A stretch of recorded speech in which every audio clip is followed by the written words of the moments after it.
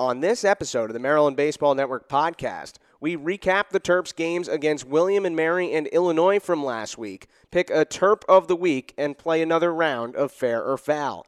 Plus, a conversation with Terps senior catcher Justin Morris and a preview of the upcoming midweek game against James Madison and weekend series at Michigan. Here we go.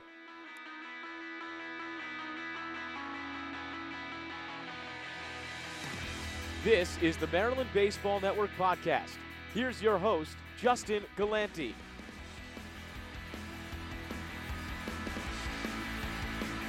Hey everybody, welcome to episode 52 of the Maryland Baseball Network podcast. As you heard, I'm Justin Galanti, once again joined by Connor Newcomb. And Connor, for the Terps, it was a 1-3 week, a midweek extra inning loss to William and Mary, and then dropped 2 of 3 over the weekend to Illinois to fall back to a couple games under 500, 3-3 in the Big Ten. And, you know, the midweek, we like to talk about it. It's been rough this year, but the weekends are really what's important now that Big Ten play has started. And while the Terps struggled in the first game on Friday, came back, won the second, had a chance to win on Sunday, but it was just a sloppy game. They didn't get it done.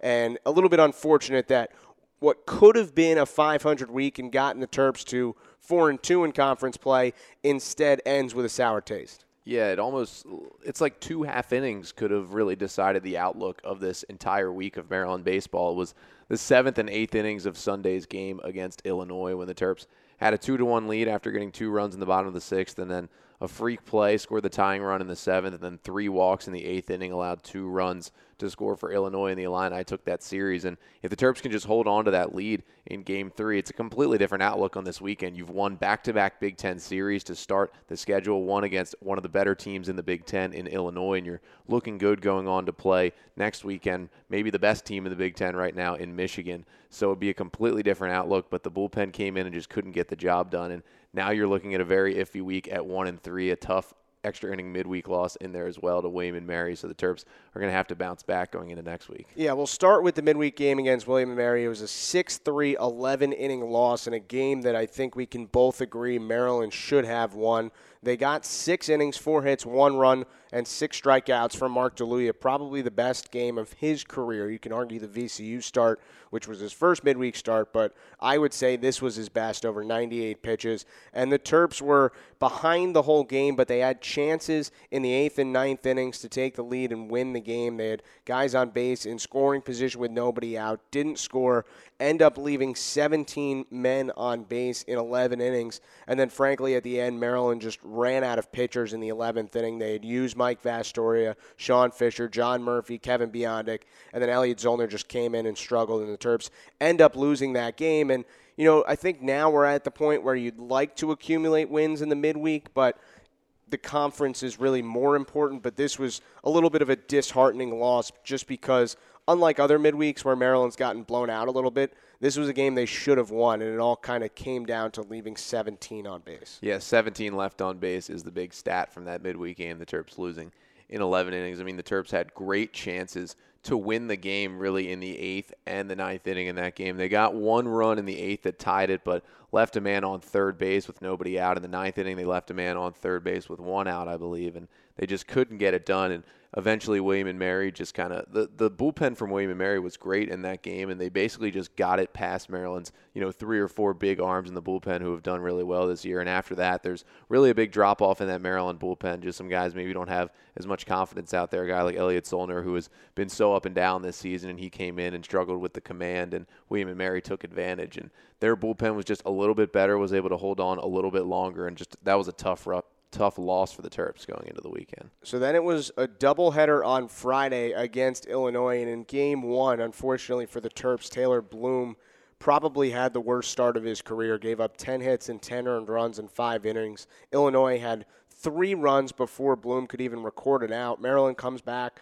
with 2 in the bottom of the first, so it's a 3-2 game. Illinois then goes on top 5-2, and then they hit a grand slam in the 5th inning, go ahead 10-3 at that point, and at that point the game was kind of over. Andy Fisher, the starter for Illinois, Gave up 2 runs in the first inning, looked shaky, but then dominated Maryland the rest of the way. Finished 8 innings, just 3 runs, 8 hits, 2 walks, 5 strikeouts. And it was just kind of another case of a rough home Taylor Bloom start and the offense unable to pick up the slack. Now, 10 runs is a lot to ask, but when it started with 2 runs in the first inning with all the zeros most of the rest of the way before the Terps put up 3 in kind of garbage time in the bottom of the 9th inning, it was not a great performance, and 5 straight Friday night losses for Maryland? Yeah, 5 in a row on Fridays that the Terps have lost. Not all have been Taylor Bloom's fault. He's had some good starts in there where the offense just couldn't get it going. But as you said, probably the worst start of the senior's career, the 10 earned runs and 10 hits over 5 innings. And also walking 5 is the big number there for Taylor Bloom in just 5 innings. I mean, a guy throughout his career who, even when he struggled, has been a guy who throws strikes, gets deep into ball games. And 2 things he didn't do, only lasted 5, walked 5 batters, 1 per inning, was just not a good look for Bloom on Friday. And obviously the Terps offense really, they only came alive in the first and the 9th innings of that game. They got 2 in the first. They ended up getting 3 in the 9th. But in between that, the Terps were completely shut down in that ball game. Couldn't get anything going. The only run they scored in between those innings was on a balk in between the first and the 9th inning. So the Terps really couldn't get anything going. And I know it's hard, as you said, to overcome the 10 runs. Even a good offensive output maybe wouldn't have won that game. But maybe if the Terps are getting a couple more runs up, maybe Rob Vaughn goes away from Taylor Bloom in that 5th inning and tries to get the bullpen to come in and keep it closer, because once that grand slam was served up to Zach Taylor, that game was over in the 5th inning. So while the 3 runs in the 9th inning were somewhat meaningless in a 10-6 loss, they did carry the momentum over to Game 2 on Friday, and Maryland's bats came alive in the bottom of the 2nd inning of that game. Justin Morris hit a 3-run home run. Kevin Biondic hit a solo shot. In the 3rd inning, Maryland wins the game 7-1 to even the series, and they got another great start from Tyler Blohm, 6 1/3, 5 hits, 1 run, struck out 9, and he struck out Bren Spillane, the midseason player of the year nationally, 3 times. And now 2 of the last 4 starts for Blohm have been really, really dominant, the Stetson start and the Illinois start, and this was a great sign. Yeah, for Tyler Blohm, he was great. Again, talked about the use of his curveball. Again, he was able to get it over for a strike time and time again a couple weeks ago against Stetson when he struck out 12. And then against Northwestern, it was just a lot of curveballs in the dirt they could lay off of him. But again, if he can throw the curveball over for the first pitch strike and get it in there when he's behind in the count, that's what makes him so good. We talked to him after his start before Sunday's game, and that's what he told me, that it's all about the curveball. If he can pitch off of the curveball, he's going to be dominant. That's what he did in Game 2 on Friday. He was so good again for the Terps, and the Terps offense also, got it together a little bit more. They got 7 runs on 11 hits in that game and came up with the big hits when they needed it, especially early. And, of course, the big name in that lineup was Justin Morris in that one. Yeah, it was a career day for the senior catcher. He had 2 doubles off the wall in center, a home run over the light post in right field, also had a walk. He doubled in his first at-bat on Sunday, so 5 straight times on base, 4 extra base hits in that stretch. And after not having an extra base hit coming into that at-bat, the first at-bat of Game 2 of this series, it was a great sign for Maryland and something they've been waiting for all season. Yeah, they've really been waiting for that from Justin Morris in his senior year. He came into that game hitting just over 150 into that Game 2 of the doubleheader, and he got the 3 hits 4 times on base. And you can see he's got a big left-handed swing, a lot of power, and if the batter's eye isn't out there in center field, those 2 doubles hit halfway up the batter's eye. Those would be home runs as well. So he hit the ball very, very hard. But the Terps have just seen a lot of strikeouts from him this season. It was good to see him get hits, draw a walk as well, lay off some pitches, which he's done fairly well this season, even without getting the hits. But if he can continue to hit like that, that's where the Terps are going to have much more success, because the bottom of the order has struggled so much this year. So that set up a rubber match on Sunday, and for the Terps, it was the difference between getting back to 500 and 4-2 in the Big Ten, or falling 2 games under 500 and being 3-3 in conference play. It started off as a pitcher's duel between Hunter Parsons and Ty Weber. Neither team scored through the first 3 innings. Illinois gets a run in the top of the 4th on an RBI walk. It stays 1-0 until the bottom of the 6th inning, when Maryland scored 2 runs, one thanks to an error, one on an RBI hit by pitch. But in the top of that 6th inning, Hunter Parsons, who was giving Maryland another great start, 5 2/3, 3 hits, 1 run, and 7 strikeouts, had to exit the game with some discomfort in his leg, and that kind of spiraled things out of control in the pitching staff. John Fisher did get out of that 6th inning, but then gave up a run in the 7th. So then the game was tied, and that run came across on a wild pitch on a strikeout with a man on second base, and then Justin Morris, the catcher, made a throw to first that hit the runner going down the line, who also collided with first baseman Kevin Biondic, which allowed the tying run to score for Illinois. Then in the top of the 8th, Maryland started the inning with Mike Vastoria. He walks the first batter. Then they go to John Murphy. He walks the second batter. And then they go to Kevin Biondic, who walks a batter. And then back-to-back sac flies for Illinois, puts them on top 4-2, and Maryland couldn't recover. Now, in that inning, Marty Costas, who was the DH at that point in the game, was set to lead off the bottom of the 8th, so Rob Vaughn didn't want to go to Kevin Biondic or else he'd lose Marty and lose the DH, so he tried to steal some outs with Vastoria and Murphy, who had thrown 49 pitches and was on just 1 day of rest since Friday. Unfortunately for the Terps, it didn't work. They lose the game 4-2, now 3-3 in league play, and overall, it was a Sunday game at noon, so it just didn't seem like the teams were really up for this game. There was no energy in the ballpark at all. It was probably, on both sides, the most poorly played game we've seen of the season, defensively and offensively, and Illinois just did a couple things better than Maryland to win the game.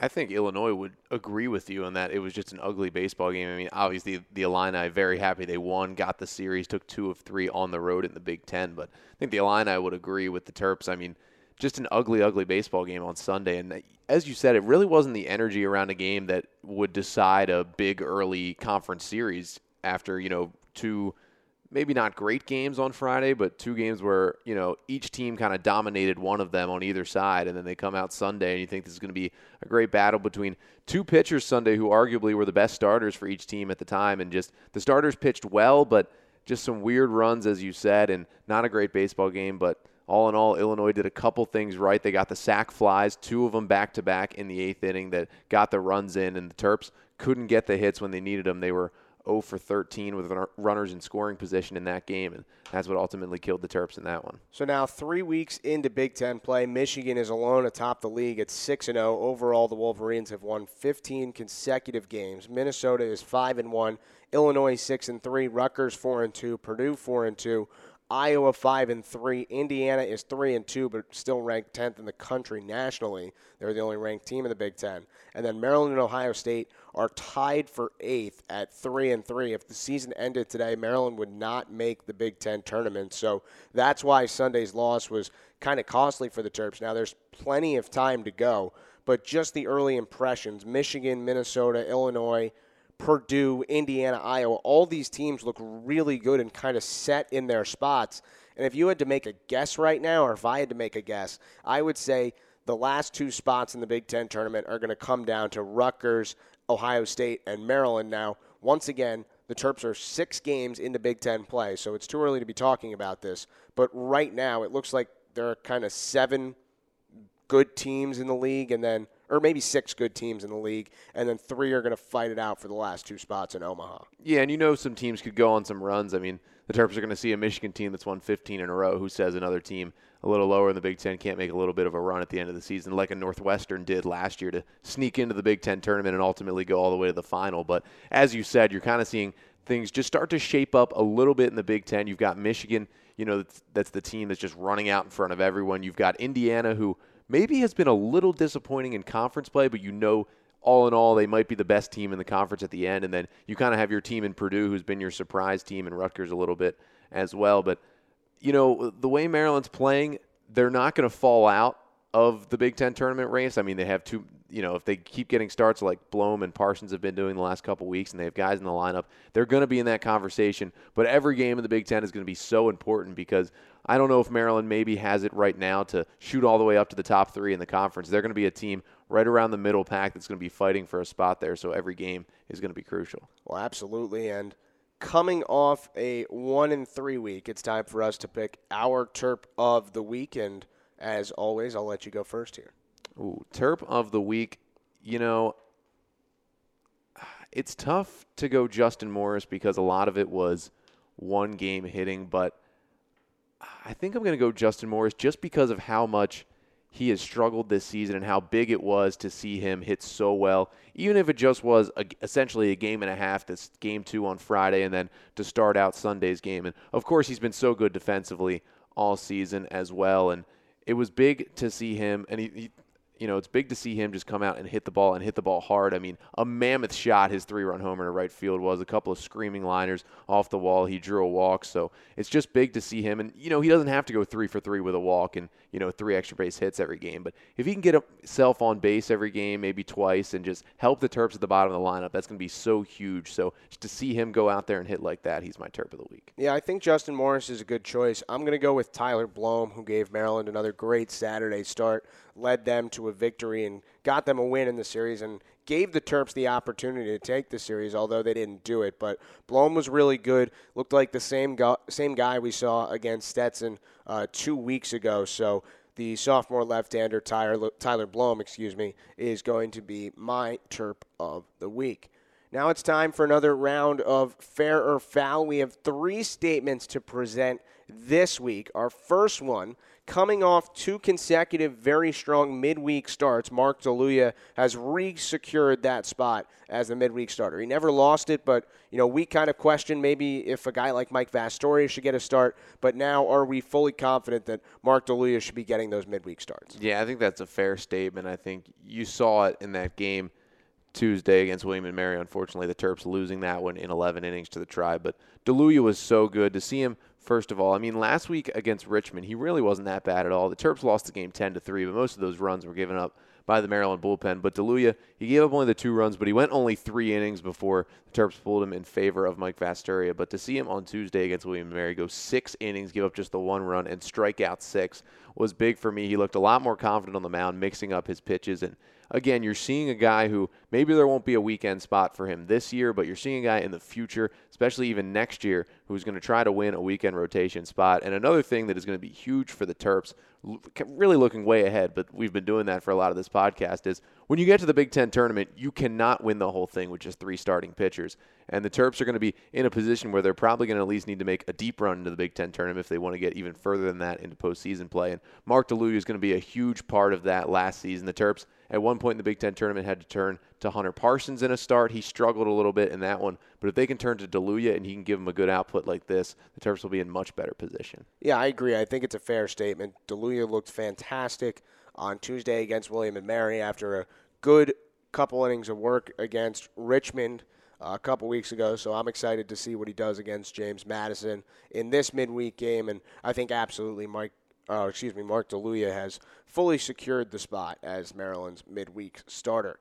Statement number 2, we talked about this a few weeks ago and both agreed that it was a foul statement, but after what happened this weekend, I think it's worth bringing back up the statement, Maryland should mix up the weekend rotation.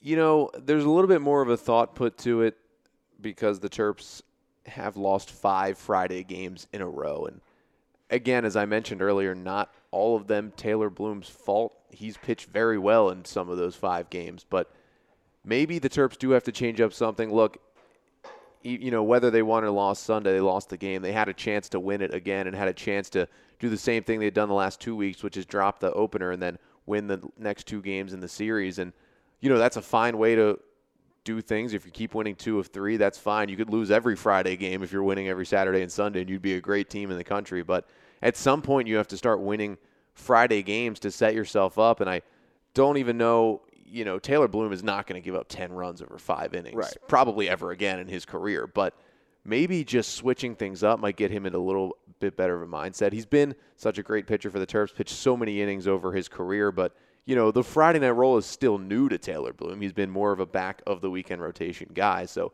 maybe if you see Bloom continue to do this, or even, your veteran guy on the staff, even more than Bloom, is Hunter Parsons in his junior year, maybe give him a shot on Friday nights. It was good going, but if the Terps, aren't going to get the offense going maybe on Sunday, you can't just be dropping every single Friday game. And again, it's nothing against Bloom, I think.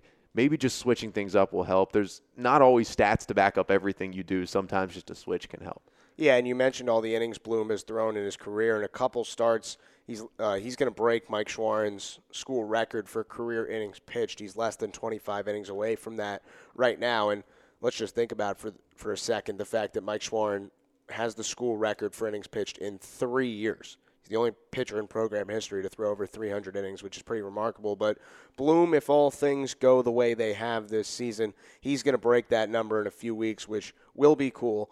As for this statement, I'm going to say it's fair. I just think it's time. I think some kind of shakeup needs to happen in this Maryland team. And like you said, it's not necessarily anything against Bloom, but losing 5 Fridays in a row is losing 5 Fridays in a row. There's just no way to kind of mince words about this. And while it's okay, like you said, to lose on Friday and win Saturday, Sunday, you put yourself in a really difficult position if you're forced to win the last 2 games of every single weekend series. So, yeah, I'm going to say it's time. Why not try and mix things up? Over his career, Taylor Bloom has been most successful as a Saturday or Sunday starter, so why not see if you can go back to that, put him in one of those days, move one of the other guys to Friday, and hopefully, things turn around if you're Maryland. I don't think there's too much harm in doing it at this point because, look, you've lost 5 Fridays in a row right now. You're 3-3 in conference play, and the world's not ending. There's no reason to panic, but I think it is at the point where, why not try and shake things up? Yeah, you got to make a shakeup. And again, just want to reiterate, if there were stats maybe where Parsons has pitched on Saturdays in his career better, or Bloom was pitching on Sundays better, but sometimes just a shakeup that doesn't have anything to do with the way the guys are pitching on certain days. Because as you said, 5 Friday losses in a row is 5 Friday losses in a row, no matter how you look at it. And you feel like you got to change something, so maybe changing the starting pitcher will help the Terps. Our final statement of fair or foul this week, Maryland has to get a game from Michigan this weekend. We mentioned it earlier. The Wolverines have won 15 in a row. You could argue this is the hottest team in the country.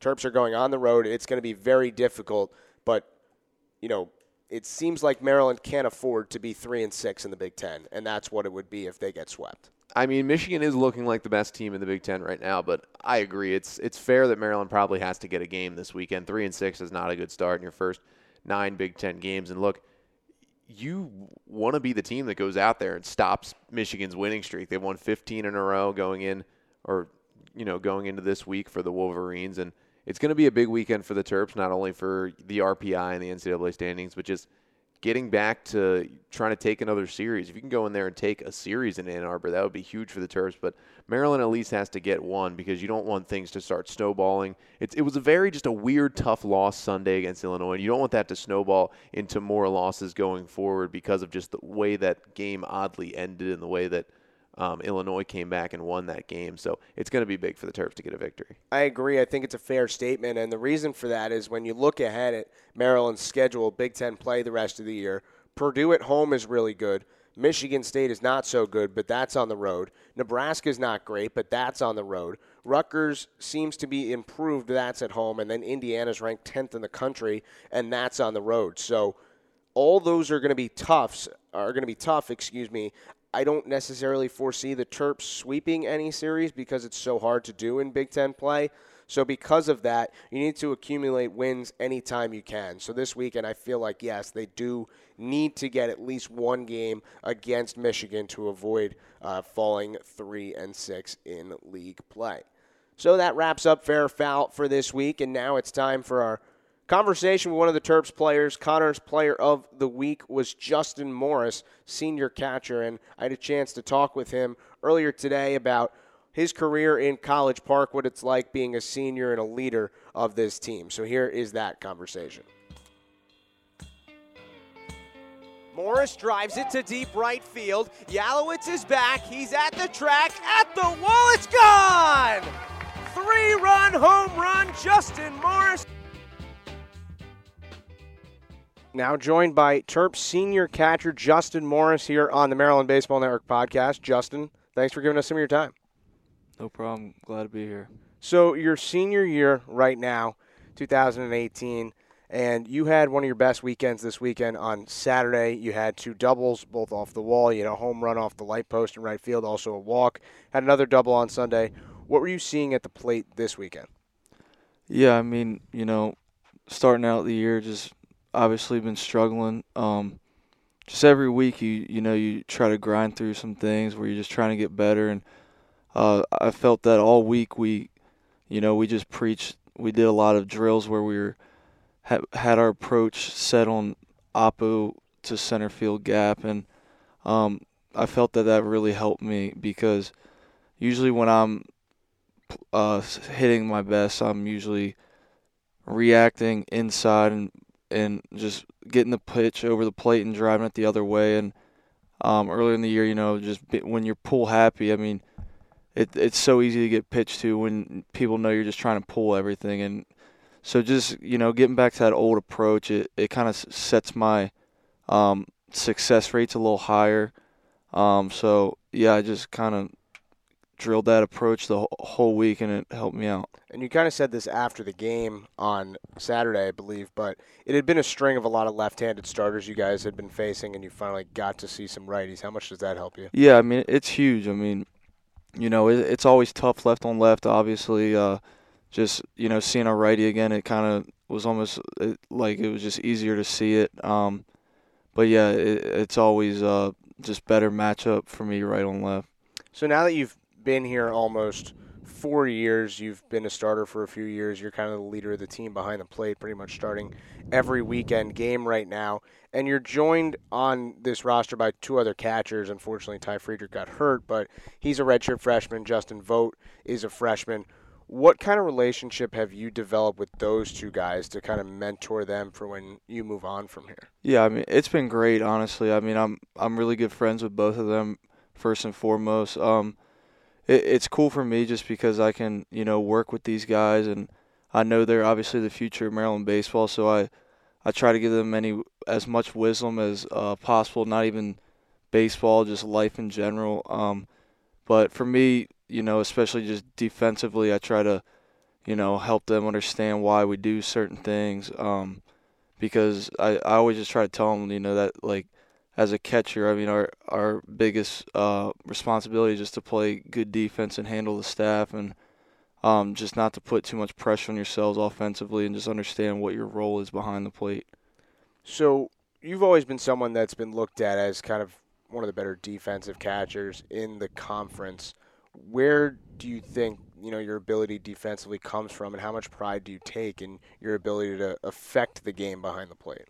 Yeah, I mean, just growing up, I didn't start catching until, honestly, like freshman year of high school, but I was just taught at a young age just be athletic back there, and I just take a lot of pride in just trying to keep the ball off the backstop and make pitches look good, and it's just you look up through down all the levels, and everybody just says like to make it to next, like I wouldn't be here if I didn't take so much pride in defense. Like, that's just the reality of it. Like, guys always need guys behind the plate who can catch and throw, and I mean, hitting is just so much failure involved with it, where behind the plate, I mean, it's a tough position, there's a lot of responsibility, but to stick out, you really need to be the same guy every game back there. You mentioned handling a pitching staff, and one guy that you've been handling for almost 4 years now is Taylor Bloom, and in a couple starts, assuming everything stays on the pace it has for a couple of years now, he's going to break Mike Schwarren's school record for innings pitched. What is it going to mean to you to have been such a big part of that, and to see Taylor, from his freshman year until now, and then to become not only the school's leader in innings pitched, but the second pitcher in school history to throw more than 300 innings? That's really cool. I mean, that's special. I really had no idea about that, but I mean, for me and him, it runs deeper than that. Just once we first got into travel baseball, we were playing together. Like, I remember we were 10 years old playing on the same local Mayo Mustang team. Like, it's just crazy. Like, we never, at that time, we would have never thought we'd both be playing together in college. So it's definitely been very special for me. And with you two, you're both from Maryland, and with this school, you see a lot of in-state products, and you kind of get to represent your home state school. For you, when did the dream to play here kind of start?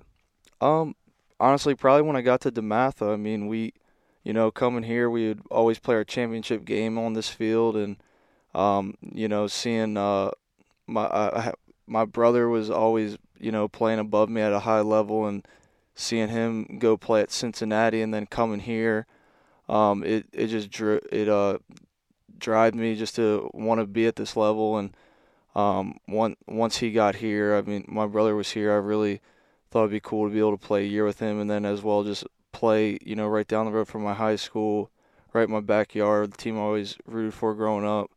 Have all my friends and family around me, so it's been great. Not a lot of people get the chance to play sports with their siblings really at all if, you're not the same age or past middle school or high school. You got to do it here for a year, as you said.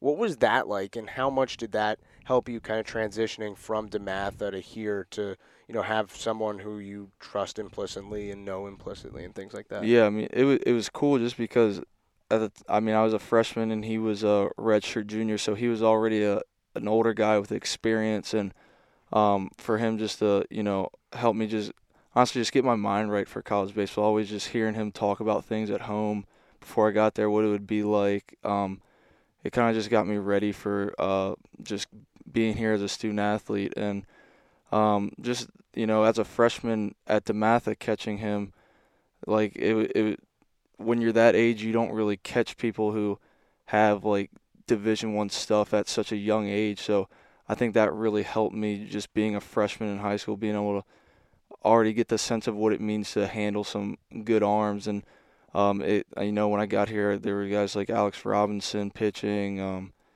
Schwarn, some guys with some serious velocity and movement. And just to get a sense of catching them as a freshman, I didn't catch much my freshman year, but just in the bullpens, fall, that really gets you prepared for, as you progress throughout your development here. Over the last couple of years going into the season, it seemed like there might be 3 different guys getting legitimate time at catcher. Last year was Nick Sierra and you and Danny Maynard. This year, Ty and Justin, and you also, Justin, and me also, Justin. But it's developed kind of both years by the midway point of the season towards the end of really being you on the weekends. What do you think that kind of says about you as a player? Yeah, I mean it's cool and all, but like I said, I just try to control what I can. I mean, last year I've always had the cool thing about the catching position, like all the catchers on the team have always been like my closest friends, because they're the guys I'm showing up to the field with every day, the guys I'm practicing with, going through the same drills, working just as hard. So it's just cool to be able to just represent them, honestly. Like whoever's out there catching, like we just want to represent each other in the position well, and we all take a lot of pride in it. We mentioned Taylor Bloom a little bit, a guy you came in with. There aren't too many seniors that you came in with on this roster. There's you and Taylor and Zach Jankarski and Kevin Biondic, and I've asked the other 3 of them about this, but I want to ask you as well. As that group has whittled down in number, how has it kind of affected your relationship with those guys? Have you gotten closer over these 4 years, and now that it's midway through the season, but it's kind of winding down? Yeah, I mean it's definitely made us closer. I mean we've been through a lot of stuff together just throughout the years. Coming in as freshmen, just succeeding really. I mean, as freshmen, winning the regionals and going to play at UVA in super regionals, and I mean that's pretty cool when you come in and do that. But we've also dealt with the failure part aspect of it too, and then we've been able to bounce back a little bit our junior year. But it's just cool being able to go through the ups and downs with them. It definitely makes us closer. What's it like to have seen what Kevin has kind of done this year, where he was a starter his sophomore year, didn't get to play much last year, and now he's a big piece of your order, and he's been the best pitcher you guys have? Yeah, I mean it's just cool because I remember so many conversations me and him had last year when we were just frustrated. He was frustrated. Obviously, he was a sophomore. He had a great year, and then Gum came in and was killing it, and he didn't find the field as much. So it's just awesome to see him handle that adversity last year and then come back this year and be a stronger player. Like right now he's just a complete player every day, and it just shows you his character and his desire just to be good. Speaking more about this year's team, your Sunday starter Hunter Parsons has been just excellent over the last 2 months, and that's for him also coming off a rough year. Last year his ERA was over 12, and things just never seemed to go right for him. Sometimes it was some bad breaks, sometimes he would just get hit. But this year it's been frankly remarkable how good he's been and how consistent he's been. What's the difference, you think, in him this season? I think he's just matured a lot, honestly. Like earlier in his career, when things would get tough, you sometimes see him crawl back into like a little cave and hide. But now when things get tough, he's right back on the mound, ready to go. I mean, I don't know if you guys noticed, but really every time I throw him the ball, he's right on the mound, ready to go. As soon as I put my fingers down, he's throwing the pitch, and so I think he just has a different mentality this year. I mean, there's no hesitation with his pitching. There's no overthinking anything. He's just out there, trusting his God-given ability, and he's doing well. And it's just awesome to see, a guy like him who, has dealt with adversity just come out on top of it. So, I mean, he's just been great for us. And now for Tyler Blum, the Saturday starter, last year he's the Big Ten Freshman of the Year, but had a great start to the season, and the end kind of tapered off a little bit.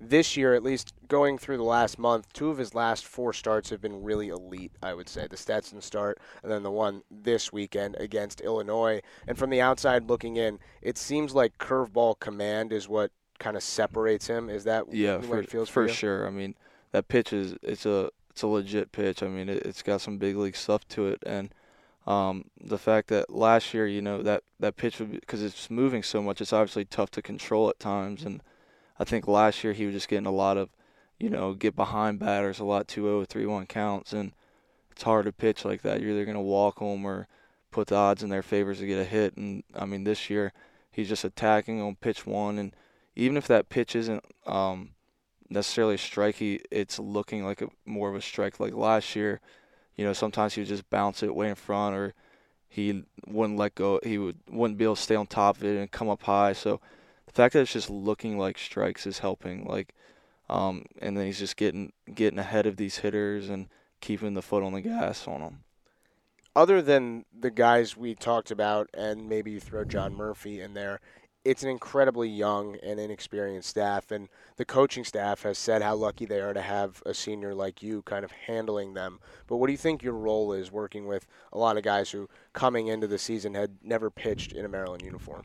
Yeah, I mean, my role is just to, keep them confident and just looking at the bigger picture. Like, I mean, you're going to come in and you're going to struggle. That's just how college baseball works. I mean, it's not the same as high school. I mean, everybody tears it up in high school. Everybody's the guy, and then when you get here, you handle some adversity, and I just try to keep them aware of that. Like, you're gonna struggle. It's gonna happen, but you just gotta keep learning from your mistakes and keep staying positive, and things will eventually work out. Just like Hunter Parsons, like a guy like that, you just gotta keep showing up to the field every day, getting your work in, and just hoping that things are going to get better, because they will. This program has seen a lot of turnover in the coaching staff the last few years, especially pitching coaches. It's the third in 3 years now, and everybody kind of says, oh, how does that affect a pitcher? But I would think that has a pretty big effect on you as well. So kind of working with Coach Bellinger and then Coach Fecteau and now Coach Muscara, how has it been different over the last 3 years, and specifically what's it been like working with someone like Corey? Yeah, it has been different. I mean, last year with Fecteau, he was a lot more laid-back kind of guy, less hands-on, just kind of threw you out there and would just go with the flow.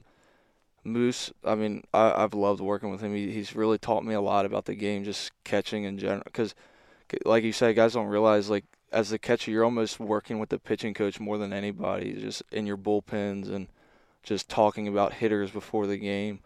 But I think he's great for our pitching staff and our team in general. I mean, he's a guy who it's bigger than baseball with him. He's not always just talking about baseball. He's always reading these motivational books and things about life, and just shedding wisdom onto us, which I think is great, because I mean, you get caught up in just thinking like life is all baseball, but I mean, as I know now, about to graduate, like the game's gonna end one day, and where you're gonna be, how you're gonna act, how you're gonna treat your family when it's all said and done. But I think he doesn't believe in failure. That's something I never really heard about with the other pitching coaches. Like he when guys fail, usually your first reaction is like everybody's pissed off at you, but like he always says, like if you're not failing, you're not growing, and I think that just speaks a lot about his character, that he's always looking for the good out of bad situations, which can be enlightening as a player, just understanding like, yeah, when I struggle, like, you know what, how can I get better, or how's this going to prepare me for later in life, and that's what I've really enjoyed about him. On the rest of the staff, you have Rob Vaughn, your head coach, who was a catcher, Kevin Martier on the staff, who caught here. What is it like for you to have, that many voices in your ear to be able to help you out? It's great. I mean, it's just so much knowledge, That's what I've really enjoyed throughout my time here. Just, hearing – when I got here, I wasn't a very polished catcher, I would say. I thought I was, but there were a lot of things that I didn't do well, like receiving-wise. I could always, throw and be athletic, but when I got here, I really got taught how to receive, and I think it's helped me throughout my career. But, just hearing from Vaughn, Martier, and even Moose, like, it's just you take in so much knowledge, and I feel like I'll be able to, like, use that for if I'm ever coaching one day or just helping me, play. It's very helpful. Is coaching something you think you'd want to get into? You know what? I don't know. I'd be interested in it. I mean, like, I'm honestly jealous of Coach Vaughn. I think that's just a dream come true to be able, to pay to be a head coach at a college and do something you love. So, I mean, yeah, I mean, if that was ever a option, I think I would love to do that. Whenever this season comes to an end, be it in the Big Ten tournament or, you guys win a national championship, whatever it may be, what are you going to remember about your 4 years here? I'm just going to remember the experience. I think it's really just helped me mature as a man, honestly. Like I said, in high school, you don't deal with failure. You think you do, but you really don't. Like, once you get here, you're going through a tough schedule with classes, baseball, workouts. You're going through Navy SEAL training. You're, like, struggling throughout the year where you're just always, like, sometimes you're just, like, really down on yourself. Like, I think it's just really helped me deal with failure and, like, understanding that, like, failure is a part of life, and, like, no matter, like, how much you fail, you just have to keep going. And I think that's just really, it's just really matured me, just handling adversity and just growing from it. So far this season, I would guess that, it hasn't exactly been the start you guys wanted, maybe coming off a year last year where you made a regional, but there have been signs of how good this team can be, taking 2 of 3 at Tennessee, winning a game at Coastal, just to name a couple. So what do you think the main thing that needs to happen for this team to be more consistent maybe and have performances like Tennessee and Coastal Carolina more than some of the other ones you've had? Yeah, I mean, we're like you said, we just haven't been consistent enough, but it's a tough game. Like it's hard to be the same super regional winning team every year. That's just not how it works, though. I mean, it's college baseball. It's not like college lacrosse where it's basically just like a mid-Atlantic like this. Like, there's good teams from all over the country, and even these smaller, not big Power 5 conferences have good teams like Coastal Carolina. But I mean, there's just been times where earlier in the year we haven't been able to, like, handle, getting behind early in games. Last weekend we did a good job of battling back, being down to Northwestern, and I think that was good for us to finally show our guys that we can come from behind and win. But there's been many times this year where it just hasn't been the same, where we haven't gotten a big hit when we wanted to, or we haven't made a big play, and it happens. But, like, we can't dwell on it. All we can do is just keep moving forward and focus on James Madison tomorrow, and just try to start picking it up in Big Ten play. I mean, if you do well in your conference, I mean, anything can happen. So, and I know you guys have this midweek game against JMU, but this weekend you're going to be going to Michigan. It's a big series. They've won 15 in a row. What do you maybe tell some of the younger guys on the team where, you see on the schedule, hey, this team hasn't lost in a month? That can be a little bit intimidating. What do you tell guys to, try and get the mindset in the right place? I just tell them, like, what's there to lose? Like, we're playing baseball, and we have a younger team. Like, we don't have anything to lose. It's not like we're rolling out there and we're all Americans, first round projected draft picks. Like, let's just be let's just be scrappy guys, and let's just go out and play and have fun. And I mean, like I said, there shouldn't be any pressure for us because like we really don't have anything to lose. You mentioned how young this team is. Last year, Tyler Blome was the only freshman who really saw any time, and this year you have lots of guys who are playing a lot in the outfield. You got Richie and Randy and Bubba and DeLuya on the mound and Fisher and Burleson, and I know I'm forgetting people. You got Vogt, but when you're done here, what do you want to be the main thing that maybe they learned from you? I think it's just, being the same guy every day.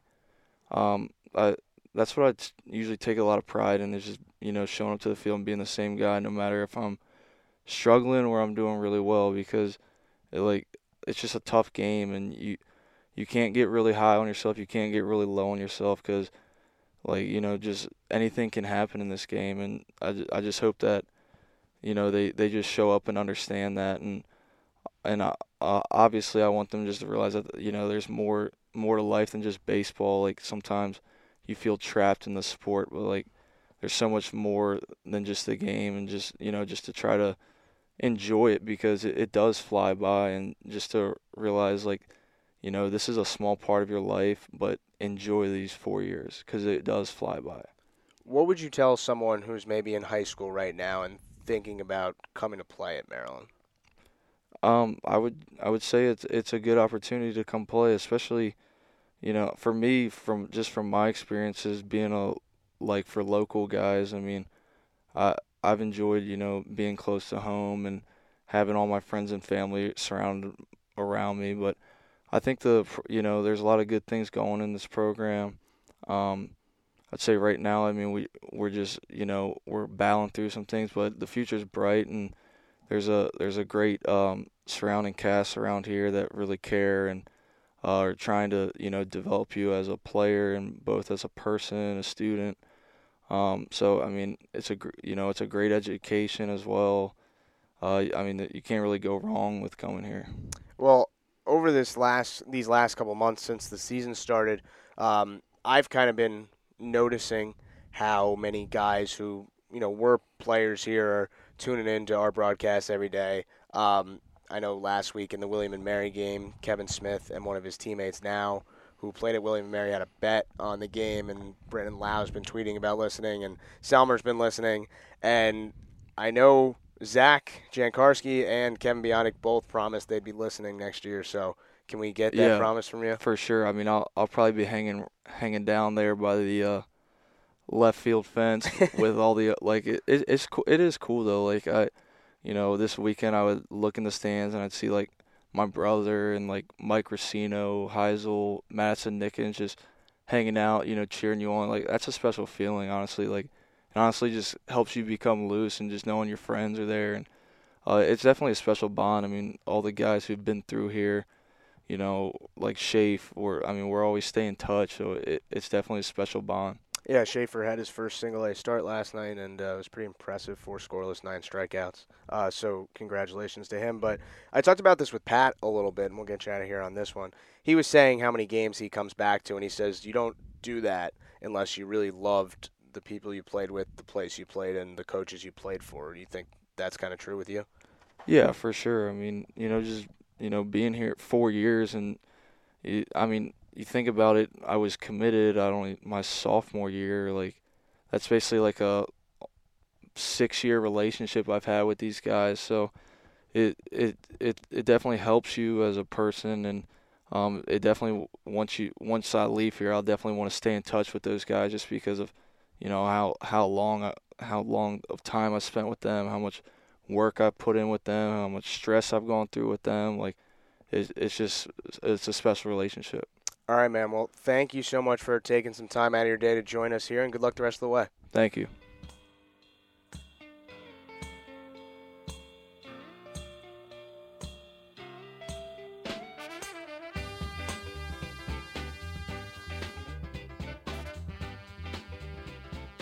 Our thanks to Justin Morris for joining us on this episode of the Maryland Baseball Network podcast. Now I'm back with Connor And last week, Connor, you said it perfectly. It's the dirty M word around this program. Midweek, let's do it again. Tuesday at James Madison.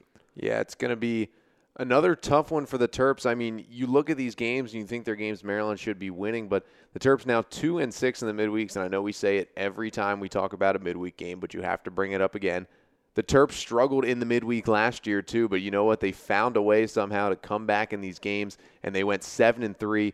They're 2-6 this year. It was something that I talked with Anthony Papio about a couple weekends ago, just about the midweek games, and he was like, look, frankly, last year our starting pitching was worse in the midweek games than it is now. It's just our offense just somehow had that edge to them that, you know, they felt comfortable playing behind 6-1, 7-0, and maybe that's just not what's going on with the Terps this year, but they're getting better starts. You have Mark DeLuya going out there giving up 1 run over 6 innings, and the Terps just can't get a win over a scuffling William & Mary team who's beaten them twice this year, a Delaware team that has already beaten the Terps twice this year. So now a chance against James Madison, who has actually had a solid season so far. They're 15-15. You go on the road against JMU. The Terps have won 3 in a row against the Dukes. They did not play them last year. That game was rained out, but they took both games from them in 2016. And a chance for the Terps to just get it together in the midweek. If they can get another start like they did Tuesday from Mark DeLuya, I think the Terps should be in good shape, but you just never know in these midweek games. Well, the Dukes got swept last weekend by College of Charleston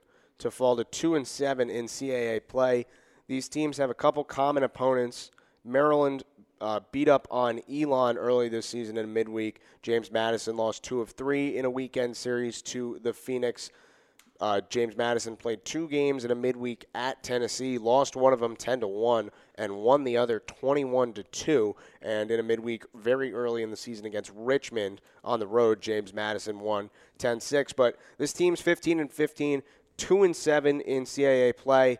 Like we said, I mean, we talk about it ad nauseum, but Maryland on paper is more talented, and this is a game they should win. But obviously in midweeks, who knows what's going to happen. John Murphy, you wonder if he's available. He faced 1 batter on Sunday after throwing 49 pitches on Friday. Kevin Biondic pitched a little bit on Sunday. So we don't know about the bullpen, but I guess like always, we'll see how it goes. Yeah, essentially it's just, you know, what does Rob Vaughn and Corey Muscara feel comfortable with going out there on Tuesday against James Madison? You assume it's going to be Mark DeLuya getting the start, but after that, will Mike Vasturia be the first guy out of the pen again in the midweek games? You know, how much do they trust Elliot Zollner in one of these roles again? How much do we see Grant Burleson and Sean Fisher, and do we see a guy like Kevin Biondic or John Murphy at the end of the game? But we keep talking about the pitching in the midweek.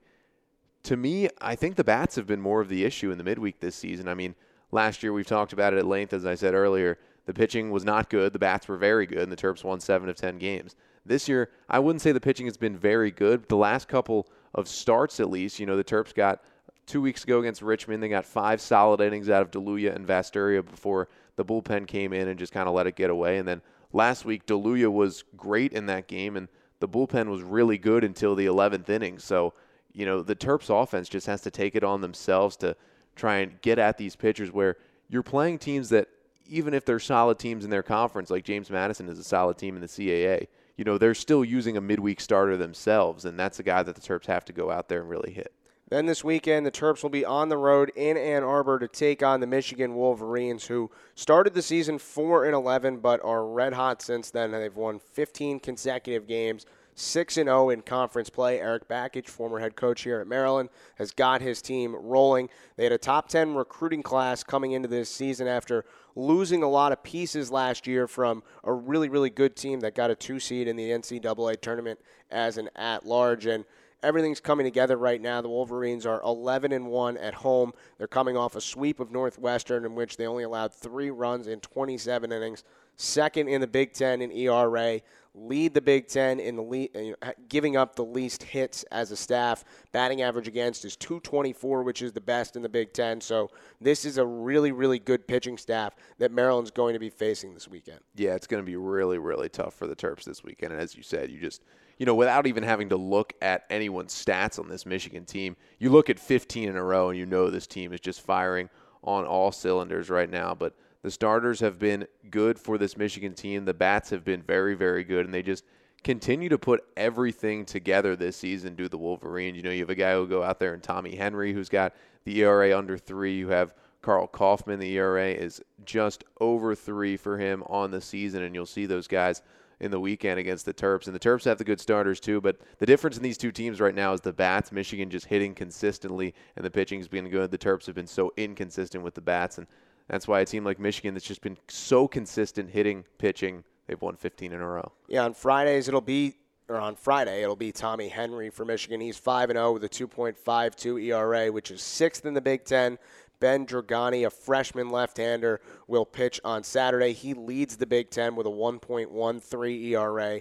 And then on Sunday, Carl Kaufman, 13th in conference play, or in the conference, with a 3.12 ERA. He's 4-2.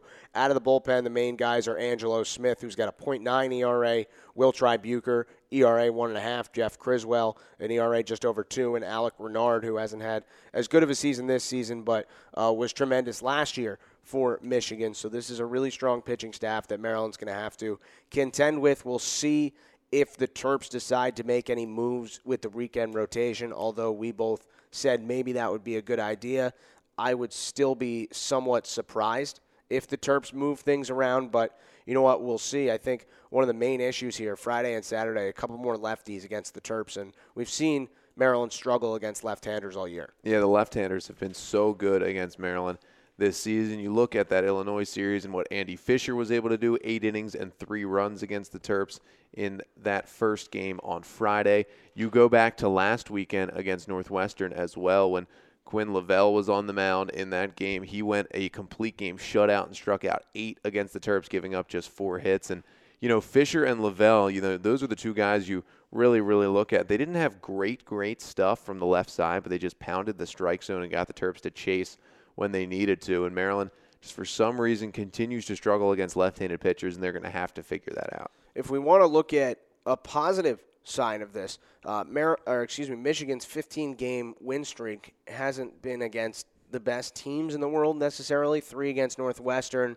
3 against Delaware, 1 against Central Michigan, 3 against Michigan State, 1 against Western Michigan, 1 against Oakland, and 3 against Bowling Green. And right before they started this 15-game win streak, they lost to Lawrence Tech on March 14th, and no offense to anyone who's gone there, but I have never heard of Lawrence Tech. It's not a Division I school. Definitely is not a Division I school. It's an NAIA school. So, 15 wins is 15 wins. It's obviously nothing to scoff at, but it's not like Michigan's been beating world beaters. They haven't beaten anyone who's remotely close to being ranked. So, it's not like this is a team that's going out there beating top 25 teams every game. Like we said, anything can happen in baseball. Anytime you can win 15 games, it's one of the more impressive things you'll see.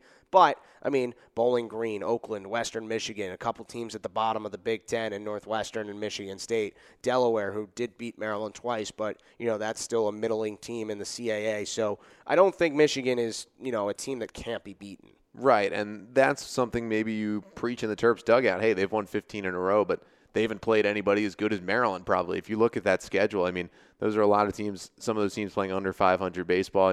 Especially looking at the teams they played in the Big Ten in that streak. Northwestern and Michigan State might be the 2 worst teams in the conference right now, Big Ten-wise. So Michigan, really, this might be the toughest team they've played over that stretch in Maryland. So as the Terps, you have to look at it that way. Look, they have 15 wins in a row against other teams, but, they don't have any against Maryland. The Terps took 2 of 3 from the Wolverines last year. So that's how you have to look at it, and the Terps have a big chance to get back on track against, even though the schedule hasn't been great, 15 in a row. It's a very good Michigan team. So the first game of this series will be Friday at 4 p.m. Is there a time change in Ann Arbor? I don't think so. Are we Central Time or are we? I'm not sure about that. I think we might be Eastern Time Zone in Ann Arbor, Michigan. Let's check it out. They are Eastern Time Zone in Ann Arbor. All right, so 4 o'clock Eastern Time, Friday night. First pitch will be obviously at 4 o'clock. Pre-game show at 3:30 here on the Maryland Baseball Network. 2 o'clock Saturday and Sunday at 2:30. Saturday night is actually Michigan football's spring game, so maybe the fans will stop by the Wilpon Complex and the baseball stadium before that, maybe get a nice crowd on hand. And it should be a fun series. I'll be out there. Connor, you will be at James Madison on Tuesday, 6 o'clock. First pitch, 5:30 pregame show, as always, here on the Maryland Baseball Network. And we hope you will join us for that. So that pretty much wraps up episode 52 of the Maryland Baseball Network podcast. Special thanks to Justin Morris for sitting down and talking with us on this episode. As always, follow us on Twitter for updates at MDBaseballNet. Check us out on Facebook at facebook.com/MDBaseballNet. Look at all our content at our website, MarylandBaseballNetwork.com. And if you like what you've heard on this podcast, subscribe by searching Maryland Baseball Network in the iTunes Store. So once again, Tuesday at James Madison, Friday, Saturday, and Sunday at Michigan. And we'll have all the coverage for you here on the Maryland Baseball Network. For now, for my partner, Connor Newcomb, I'm Justin Galanti. So long, everyone.